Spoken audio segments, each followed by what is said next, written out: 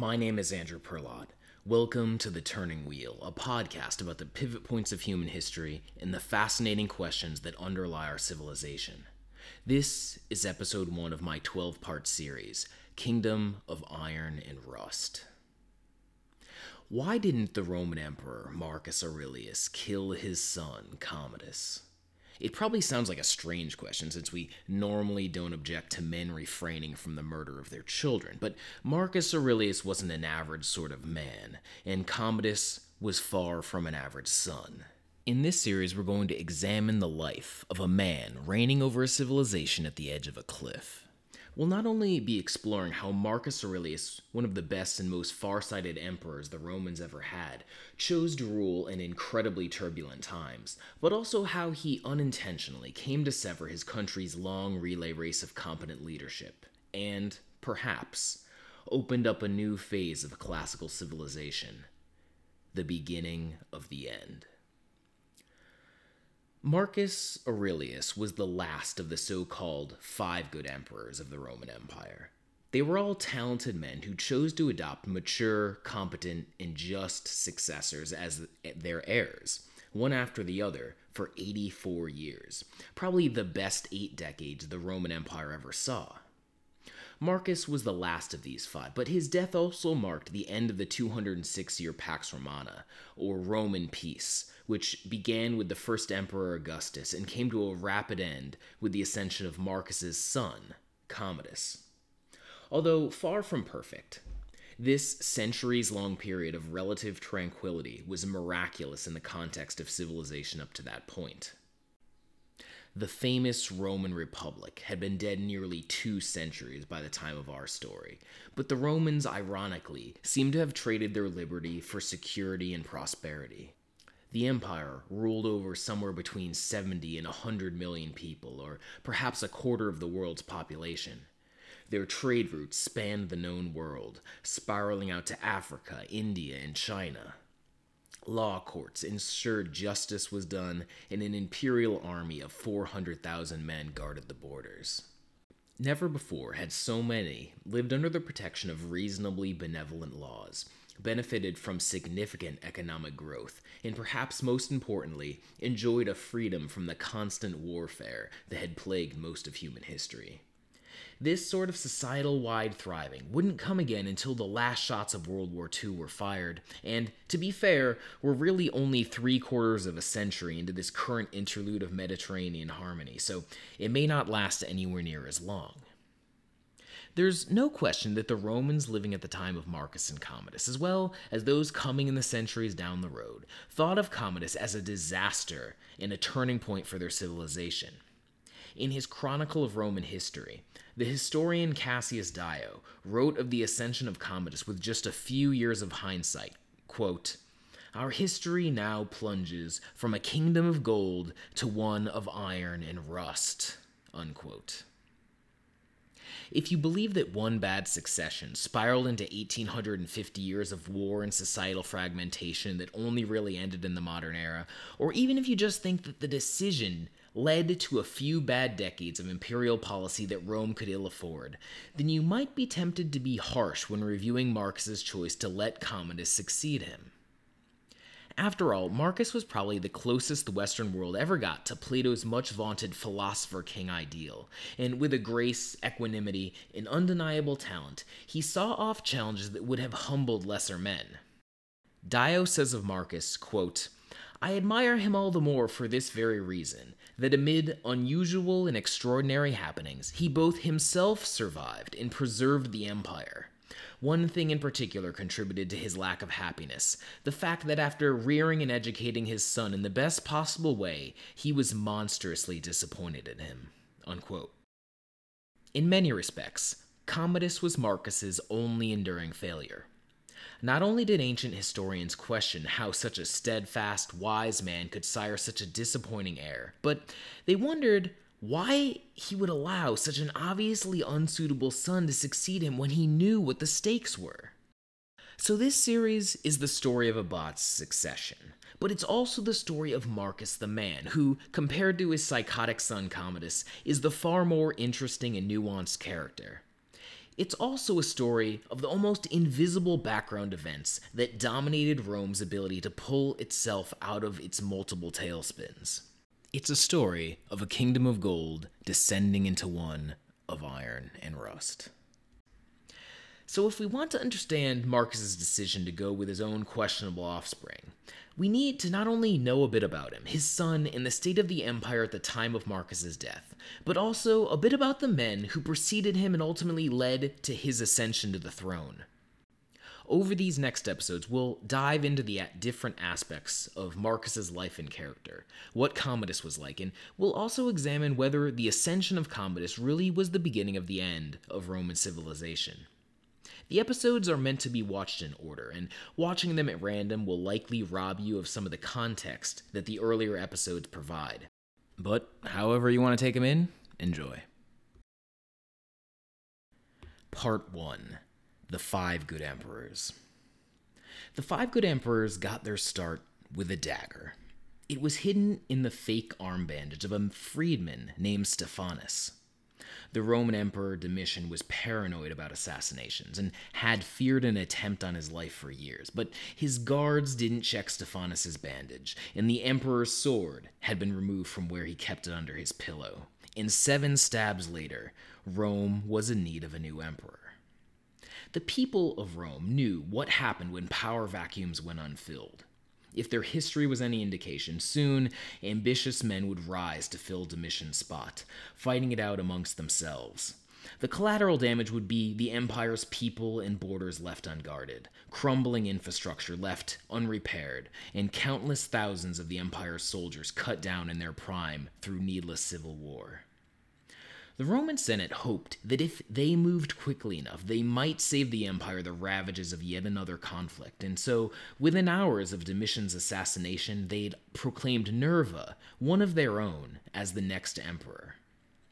He was in some ways an odd choice, an elderly technocrat and statesman who had no closely related male heir to succeed him.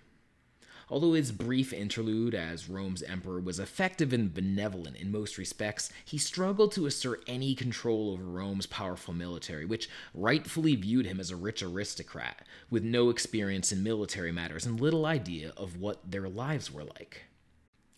Nerva's solution was a policy choice that not only served him in the moment, but would ensure the competent leadership of the Roman state for decades to come. He was smart enough to realize that his lack of a son was actually an opportunity. He could wield the choice of his own successor as a tool for stabilizing his precarious reign. If he made the right choice, he would not only appease the Roman army, but would ensure that the man who followed him was also a talented administrator who would leave the empire better than he'd found it. Nerva chose the respected general and patrician Trajan, who, after Nerva died a little more than a year later, expanded the empire to its greatest territorial extent through several wars and while also improving its infrastructure and administration. But Trajan also lacked an heir, and he ended up adopting Hadrian, who was a talented commander, a devoted lover of Greek culture, and a favorite of Trajan's wife. Unlike prior emperors, who mostly stayed close to Rome when not actively commanding armies, Hadrian spent most of his peaceful reign traveling the often neglected provinces. He streamlined some of the empire's more unwieldy borders that had resulted from Trajan's new conquests, built new ports, roads, and aqueducts through the far reaches of imperial territory, and generally kept things running smoothly for 21 years. Hadrian's romantic affections were mostly directed towards another man, and his marriage to his wife had produced no children, so as he got older, he started looking for a worthy heir.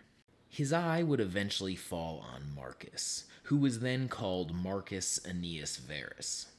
Hadrian had been watching Marcus since he was a little boy, and although Marcus was only a teenager at the time that Hadrian was looking for a successor, the emperor appreciated his studious, philosophical outlook and obvious intelligence. Marcus's keen moral compass and devotion to Stoic philosophy also seemed to have impressed Hadrian. The emperor made a word play out of the boy's name Verus, which means truth. Hadrian called Marcus Verasimius, which means truest. Now let's just pause the story here for a minute.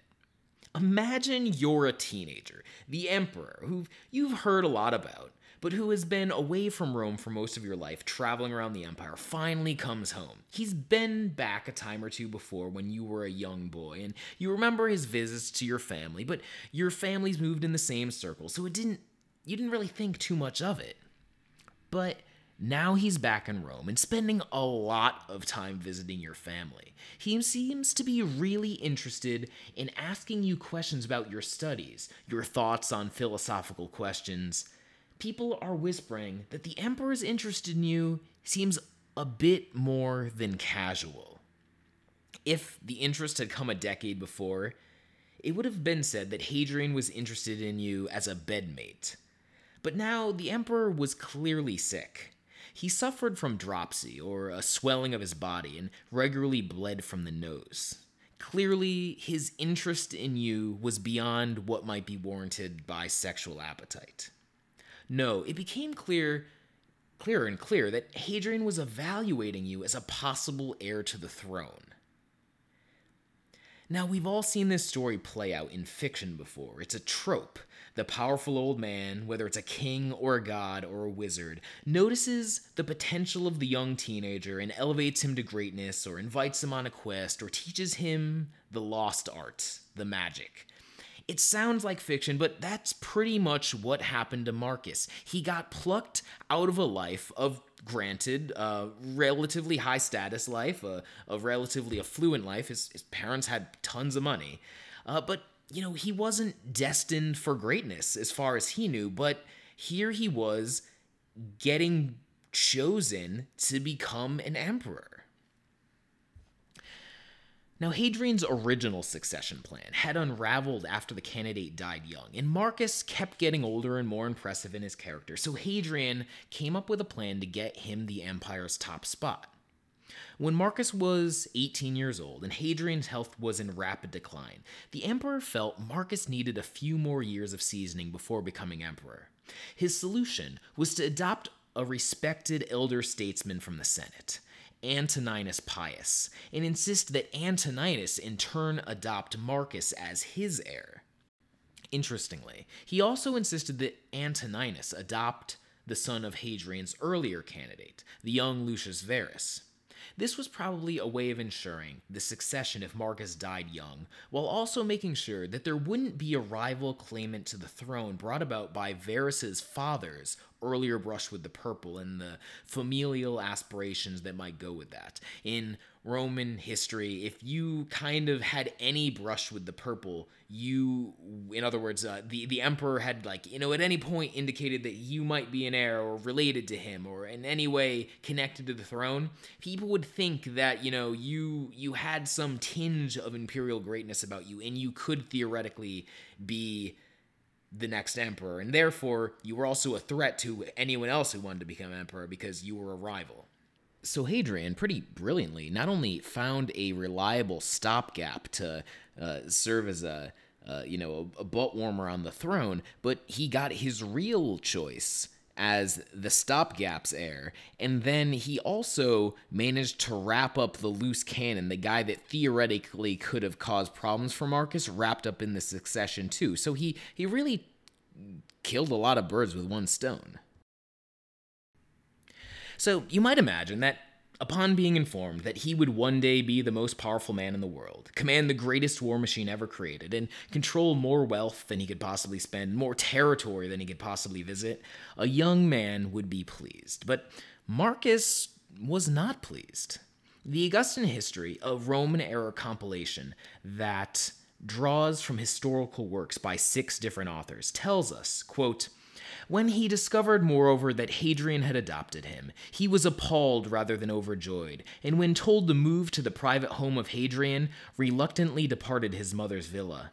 And when members of his household asked him why he was sorry to receive royal adoption, he enumerated to them the evil things that sovereignty involved." Unquote. Marcus may have been young, but his character was already set. From a young age, he had avoided the plush accommodations and shows of wealth that his family's fortune could have brought him. He dressed in a simple cloak, avoided rich food, and preferred to sleep on the floor to accustom himself to hardship. This is indicative of his character. Marcus didn't just believe in studying philosophy, he wanted to actively put it into practice. In his years as emperor, he would show time and time again that it was possible to bring virtue and a life lived according to the Stoic ideal of acting in accordance with nature to the most powerful job in Rome. As the new heir apparent, Marcus had to adopt the pomp of court and some outward shows of wealth, but he didn't let it change his character. Many years later, he would write a reminder to himself in his personal journal, which has come down to us under the name Meditations, that, quote, one can live well even in a palace, unquote.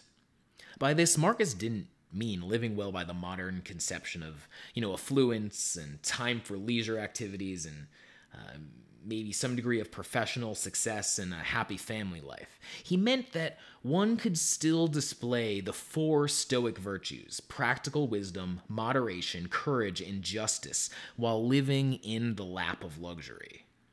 While many other emperors had gone soft or become despotic surrounded by opulence, it was Marcus's intention to stay a humble man. Marcus would have preferred to spend his life reading books and practicing philosophy, but he didn't retreat from the duty that was now placed before him. He reminded himself, quote, everything, a horse, a vine, is created for some duty. For what task, then, were you yourself created? A man's true delight is to do the things he was made for. Let your one delight and refreshment be to pass from one service to the community to another, unquote. What is your profession, he asked himself. Quote, to be a good man, unquote. Given that Hadrian was on his last legs at the age of 62, he must have assumed that the 51-year-old Antoninus, who he'd ordered to adopt Marcus, wouldn't have a long reign ahead of him, and that Marcus would be emperor by, 30 at the latest. But after Hadrian died, Antoninus went on to rule an incredible 21 steady, mostly uneventful years. Although dutiful and adept administrator, Antoninus never left Italy and insisted that his 2 heirs, Marcus and Lucius, stay at home as well, stripping them of the practical command experience that had served prior emperors so well. But it's clear from Marcus's surviving writings that Marcus respected Antoninus and seemed to bear his long apprenticeship with more equanimity than many other royal heirs had managed. When Antoninus finally died, there was no opposition to the 39-year-old Marcus taking the throne. The 3 legs of the stool that held up the imperial throne, the Senate, the people, and the army, all approved of him. Marcus had spent his years as the royal heir studying philosophy, mastering law, and serving alongside Antoninus as co-administrator of the empire. But on the other hand, Lucius Verus, Antoninus's other adopted son, had spent that time gaining a reputation as a playboy and a partier. He was more physically robust than the often sickly Marcus, handsome, and fond of athletics and chariot racing. We're told that he was a reasonably good student and public speaker, but just not as devoted to the job as Marcus, and probably not a first-rate thinker. His frequent affairs and all-night revels made for a stark contrast with his more somber brother. While Marcus was slaving away over administrative questions, Verus would sneak out in disguise, getting into fights and drinking with the common people. Furthermore, it seems that Antoninus recognized that Verus didn't have much talent.